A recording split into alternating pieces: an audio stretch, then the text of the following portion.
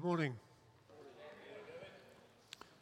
A few weeks ago, the elders called some of us together to talk about this season of the life of the church that we're now in, and there were two complementary elements. One was the Holy Spirit, the other was the holiness of God.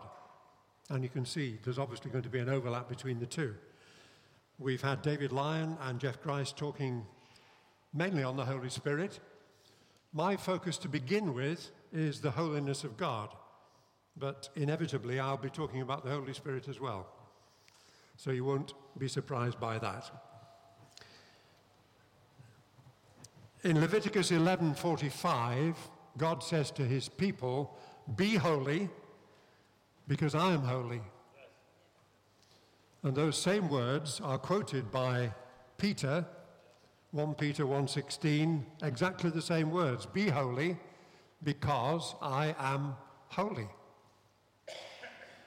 Now, I don't know about you, but the concept of holiness, when I was a lad, put me off. Really did put me off. I read what some people say about holiness. Mother Teresa said, holiness consists of doing the will of God with a smile. And I think, David Watson said, there's nothing negative or killjoy about holiness.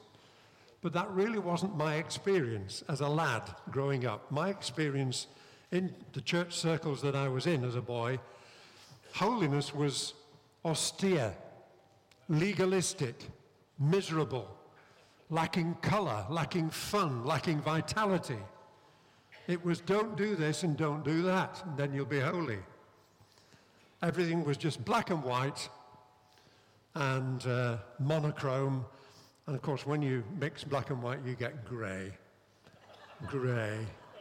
Grey. Now, the Pharisees in the time of Jesus, they saw everything in black and white terms, didn't they? They were austere, they were legalistic, they were miserable.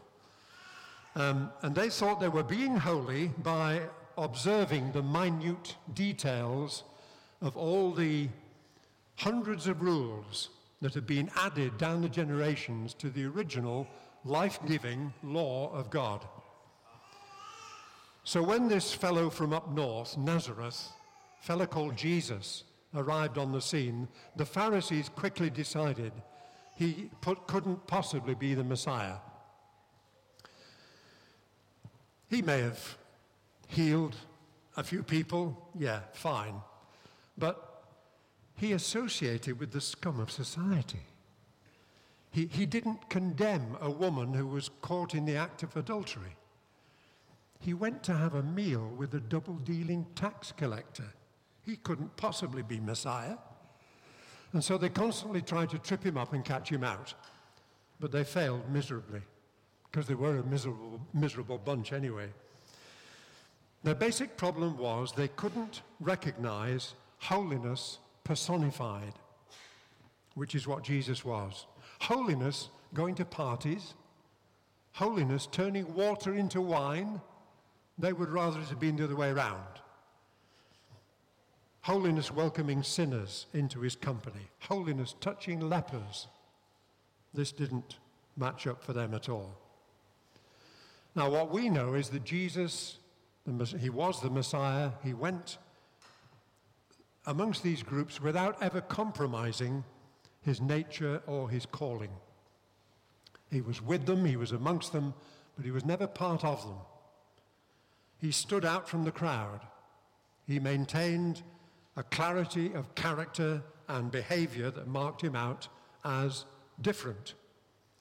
And to be holy means to be different, means to be separate from the rest of society. If you want to see what holiness looks like, take a good look at Jesus. He is holiness personified. The Old Testament prophets looked through the telescope of the generations, and down there they saw this amazing person emerging, this one who was Jesus. The scribes and the Pharisees and even the Romans tried to put Jesus under a microscope, and they examined him the microscope of their own cultural prejudices and came to their own conclusions.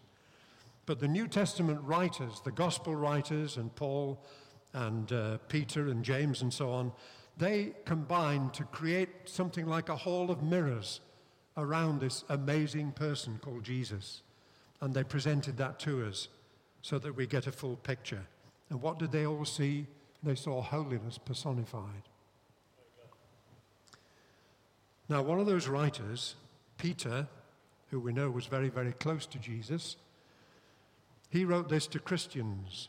He wrote this to you, and he wrote it to me and to us corporately. You are a chosen people, a royal priesthood, a holy nation, a people belonging to God. How does it feel to be part of a holy nation? I wonder if we feel comfortable being labeled holy.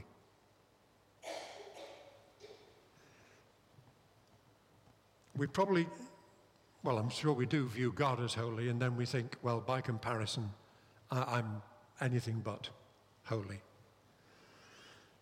And yet, Paul, writing to the Colossian church, right at the beginning of his letter, he addresses the believers as holy and faithful. And when he writes to Titus about the character requirements for an elder, Paul says he must be self-controlled, upright, holy, and disciplined. It's quite demanding, isn't it? Being an elder.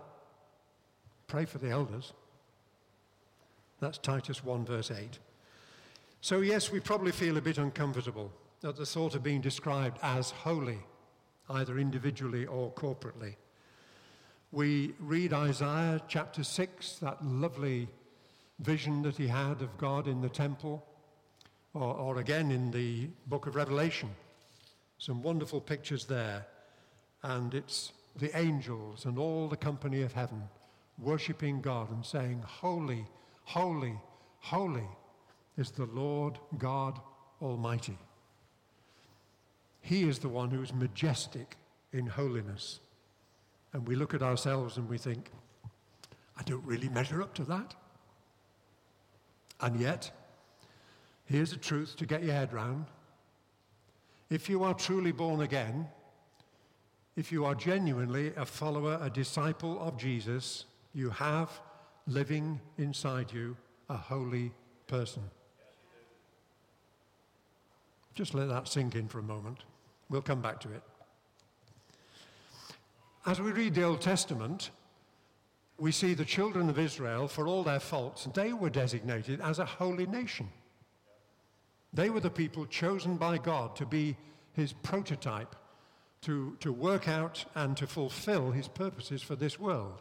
And even though they kept missing the mark and being disobedient, they were his people. They were the offspring of Abraham, Isaac, and Jacob.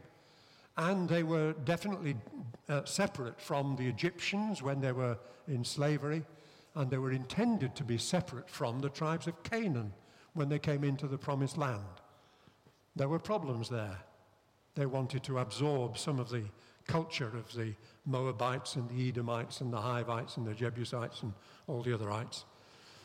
But they were intended to be separate, consecrated, purified, holy. To be an Israelite was to have holy stamped on your passport. All you required to qualify was to be a biological descendant of Abraham, and you were in. You were part of a holy nation. And God had quite a job on his hands, didn't he, to make them into what he said they were. And he used the patriarchs, he used the judges, he used the prophets, some of the kings, in the process of producing what was intended to be a genuinely, recognizably holy people. Ultimately, that part of the project failed because they weren't able to live up to that level. So God came to earth in the person of the one who lived a thoroughly human and thoroughly holy life. and that was Jesus. And God said, that's what I'm after. Well, the actual words he used were, this is my beloved Son. With him I am well pleased. Why was he well pleased? Because he saw holiness personified in the person of Jesus. And he demonstrated that it was possible to be human and to be holy.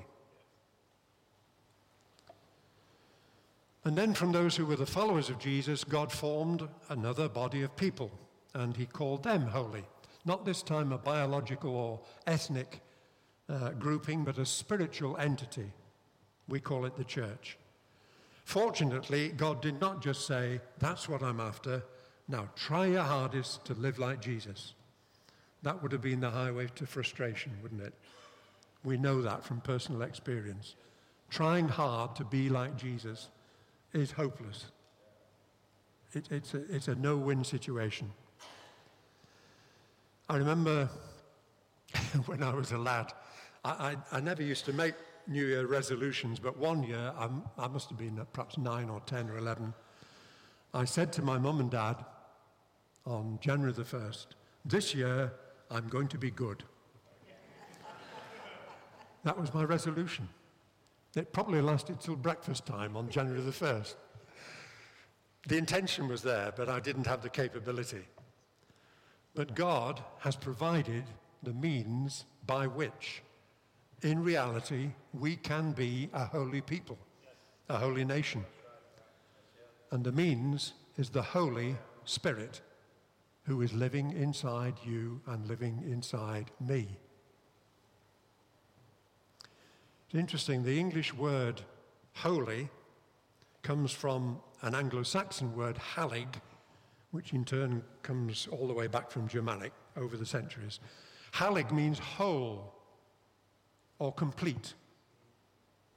So that really is the English essence of holiness, wholeness, completeness.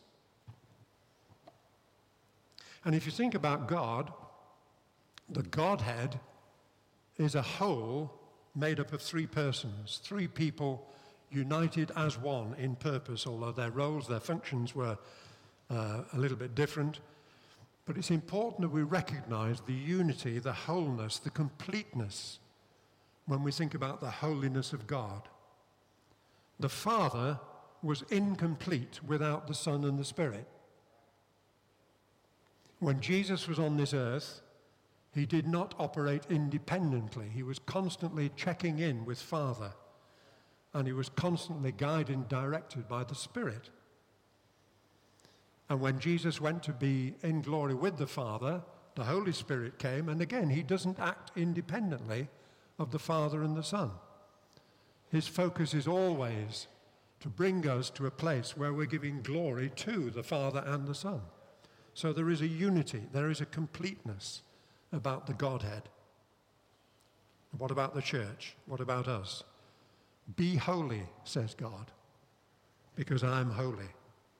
Well, in Ephesians 4, Paul says that the gifts which Jesus has given to the church to succeed, the apostles, the prophets, the evangelists, the pastors, the teachers, are to prepare God's people for works of service. The word used for prepare originally means mending nets, bringing broken nets into wholeness, completeness, so that the fish don't escape through the net. It also means bringing order out of chaos and bringing wholeness. So these ministry gifts, apostles, prophets, evangelists, pastors, and teachers, are given to the church to make the bride of Christ, the church, whole and holy, because the two things mean the same. And then Paul goes on to spell it out. He says, so that, this is the purpose of it, so that the body of Christ may be built up until we all reach unity in the faith and in the knowledge of the Son of God, and become mature, attaining to the whole measure of the fullness of Christ. The whole measure of the fullness of Christ. Wholeness in the church, which will be increasingly in evidence as we respond to the promptings of the holy person who is in our lives. We respond in worship. We respond in service. We respond in outreach, in evangelism. We respond in giving. We respond in all kinds of ways of ministry. That's the church, the holy people of God. And my responsibility as part of that whole is to make sure that I'm not the missing piece in the jigsaw. Some of us enjoy doing jigsaws. Isn't it awful when you get to the end of one and there's one piece missing? I usually throw them in the bin when that happens. I don't pass them on to anybody else. That is incomplete. That is no good. Get rid of it. Well, fortunately, God doesn't say that about the church, but he is looking for wholeness amongst the people of God. That the body functions as a whole entity. My body functions pretty well. I keep pretty fit. The significant problem in my life is my toes. And you might think, well, toes are not very important. My toes are very important to me.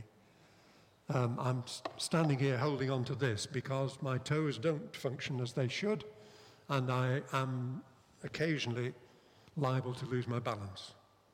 Toes are very important. Feet are very important. We tend to think, oh, the head and the heart and the lungs, they're the really important things, but no, toes, fingers, all important. Joy's nodding away here. She's a nurse, she knows. Maureen's smiling, she knows. Yeah? So, don't be the toe that isn't working in the church.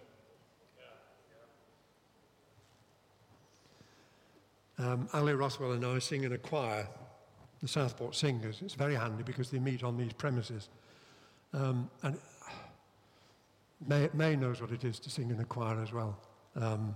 Hers is much bigger than ours, but even to be in a group of, say, 30, 35 people, it's a wonderful experience. Not just to sing in unison, that's good when people sing in unison, but to sing in four-part harmony is even better. You've got sopranos, altos, tenors, and basses, and they each do their bit, but the combined effort is just sublime. We were rehearsing the other night, and Nick, the choir master, who's a very perceptive man, a very good man, we sang through something, and he said, that was really good. He said, there was just one bit I just want to go back over. And he focused on the little bit, and he said, tenors and basses, just sing that line again. And we sang the line again. He said, right, you've got it now. There was one person who got one note wrong first time through. It could have been me. Could well have been me. We mustn't be the one who is singing out of tune for the whole to function as it should. Everything about God is complete, is holy, is perfect. His goodness, his justice, his righteousness, his mercy, his compassion, his faithfulness, his unfailing love. And in the church, there is the potential for holiness, for wholeness. But much of the time, maybe it's implicit. The world needs to see it being explicit. That we are a different bunch of people. We have something special, something different about us. God wants us to be his alternative society. So that people who are struggling know where to look. We're not here just to rejoice in having our sins forgiven and a place assured in glory. That's not what it's all about. That's part of the blessing. But the purpose is far greater than that. We're here to be part of God's wholeness, holiness project. We're here to become what we are, a holy nation, as well as a chosen people and a royal priesthood. And the more we cooperate with that Spirit of God, that holy person living inside us, the more we will resemble that alternative society that God is looking for. God wants something so special in amongst all the darkness and the sin and the depravity that there is in the world.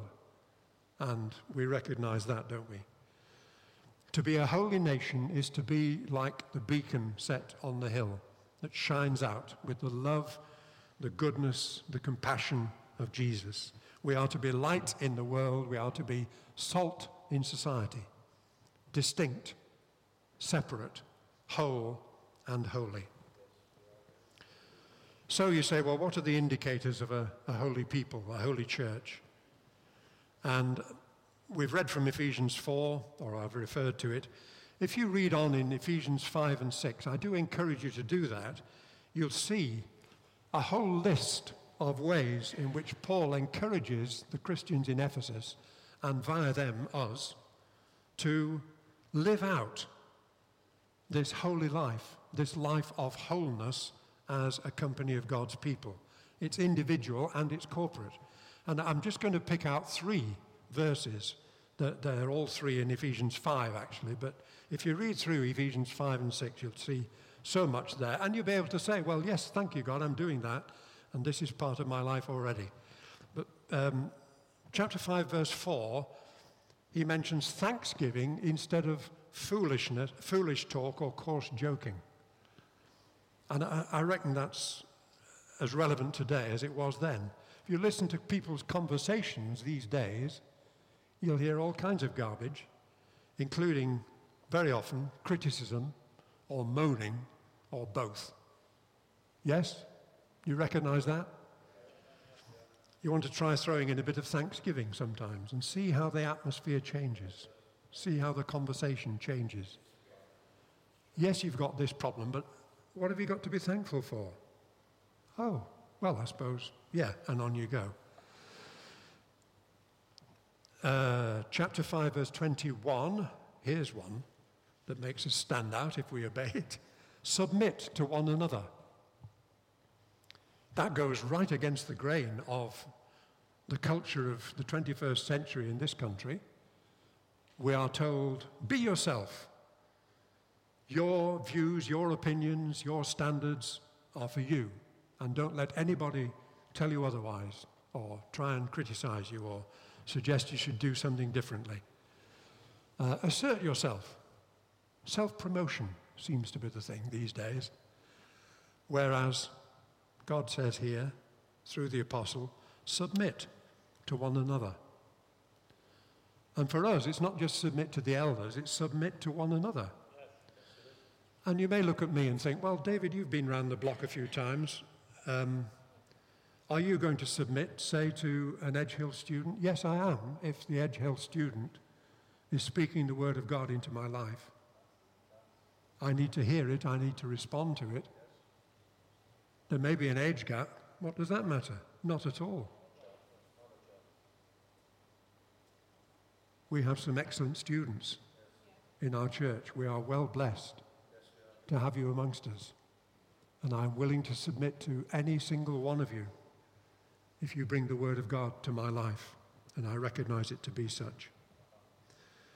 And then chapter 5, verse 18, this is the biggie, this is the heart of it all. Paul writes, be filled with the Spirit. We've heard that and we've read it so many times, haven't we? Be filled with the Spirit. How do you know when a glass of water is full? When it overflows. You don't know it's full until it starts dribbling over the edge. And we need to be filled and filled and filled to overflowing. And really, this is a big difference between the holy nation, the people of God, and the rest of society. Because we have resources available to us which people without God do not have. I'll give you an example. What happens in this country when a tragedy occurs? Somebody's murdered or there's a dreadful fire and people die. People turn up in droves with bunches of flowers, cuddly toys, and then they organize a vigil. That's very often the way, isn't it? I'm not putting those down. That's how people respond, and I respect their right to do that. But to me, it's an empty gesture. It's not really doing anything to help the people whose lives have been so badly hurt. It's expressing sympathy, but it's not bringing compassion. Compassion says, I've got resources that can help you. I'm in touch with a God, and we pray to a God who can make a difference. He can change your situation.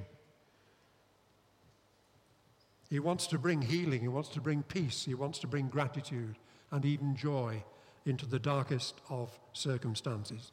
The world hasn't got that. We, as the people of God, have those resources available to us in the person of the Holy Spirit. The Spirit who is holy is alive in you and in me, and he is raring to go. And the only barrier to him being fully operational in the world around us is our lack of readiness or maybe willingness to be used for kingdom purposes. And I'm speaking to myself as much as to anybody else. About a month ago, I took my car to the car wash along Scaresby New Road, the Esso garage, by the Tesco roundabout. And while I was there, I thought I'd better check my tyres. So I went to the machine and did the first 3 tyres fine. I got to the 4th one, and I was looking at the little glass where the number 32 should be appearing, and it wasn't appearing at all. I thought it was there a minute ago. What's happening? Check the connection. And suddenly, when I looked down, the tyre was completely flat.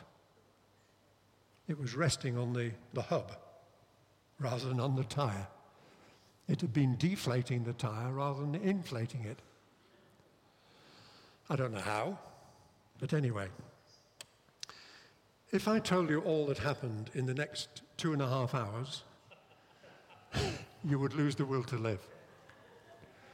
The people who came across my path and the suggestions that were made, etc., etc.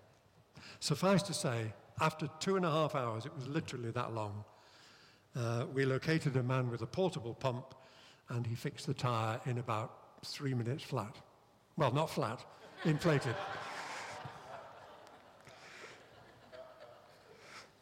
And later on, I said, God, that was so frustrating. What can I learn from that grotty experience?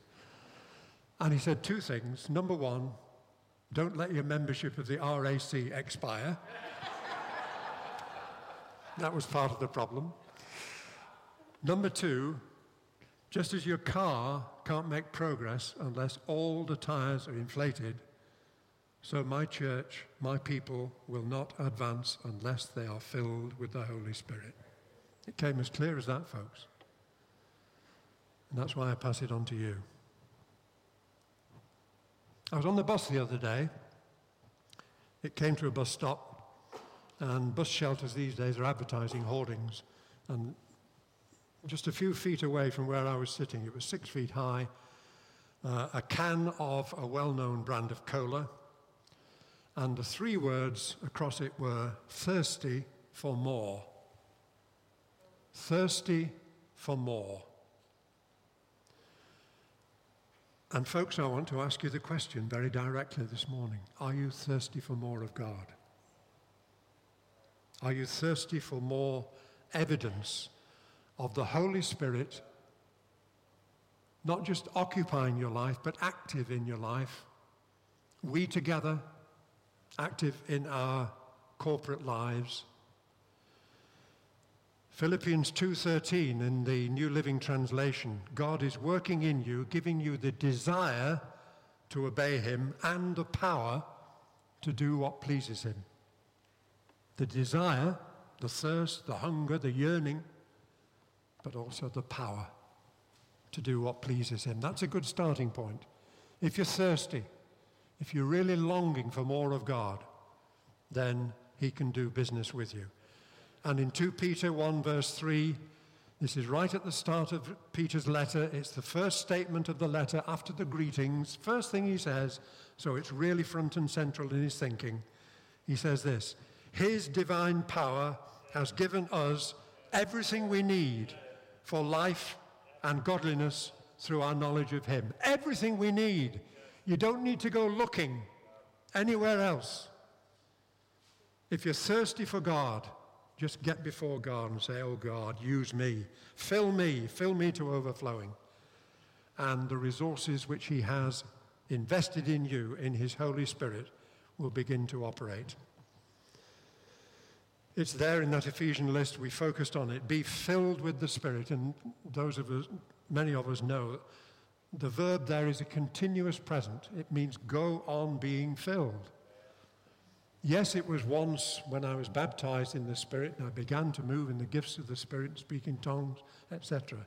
But ever since, I need to be constantly going on being filled. Same is true for you, so that we overflow. How do we do that? Well, we take time. Maybe we make time to switch off the social media and switch on to the presence of God in our lives. That means growing our relationship with the Holy Spirit in worship, in prayer, in tongues, reading the Bible, in silence, in the presence of the holy person who is living inside you. Waiting on God and saying, God, will you speak? God, will you move? God, will you use me? God, will you use us? Holy Spirit, will you demonstrate your presence over and over and over again in this group of people, through this group of people, into a needy world? That's what it's about, being a holy nation, being the people of God. And if the angelic inspectorate is going around looking to find churches where the Holy Spirit is fully operational, as he comes to this church, is there enough evidence to secure a conviction? That's what I ask myself. I'm part of a holy nation. You are part of a holy nation. God says, be holy, because I'm holy. I want to be the complete man of God. I'm not there yet. Paul the Apostle was very honest. He said, I haven't got there yet. But I'm moving on. I'm advancing. I'm looking to God. I'm trusting the Holy Spirit. I'm believing the Word of God. I'm expecting that God is going to do things, is going to move, is going to use, is going to speak. And if we are thirsty for more, all of us, and we respond accordingly, then there is no limit to what God can do through this committed bunch of people. We're going to sing. Musicians, if you'd come up again, please. It's a song, I haven't sung it for a while, although we sang it. It came up in worship team a couple of weeks ago, and I said, oh yes, that's just what we need for a week on Sunday. It says, this is the air I breathe, your holy presence living in me.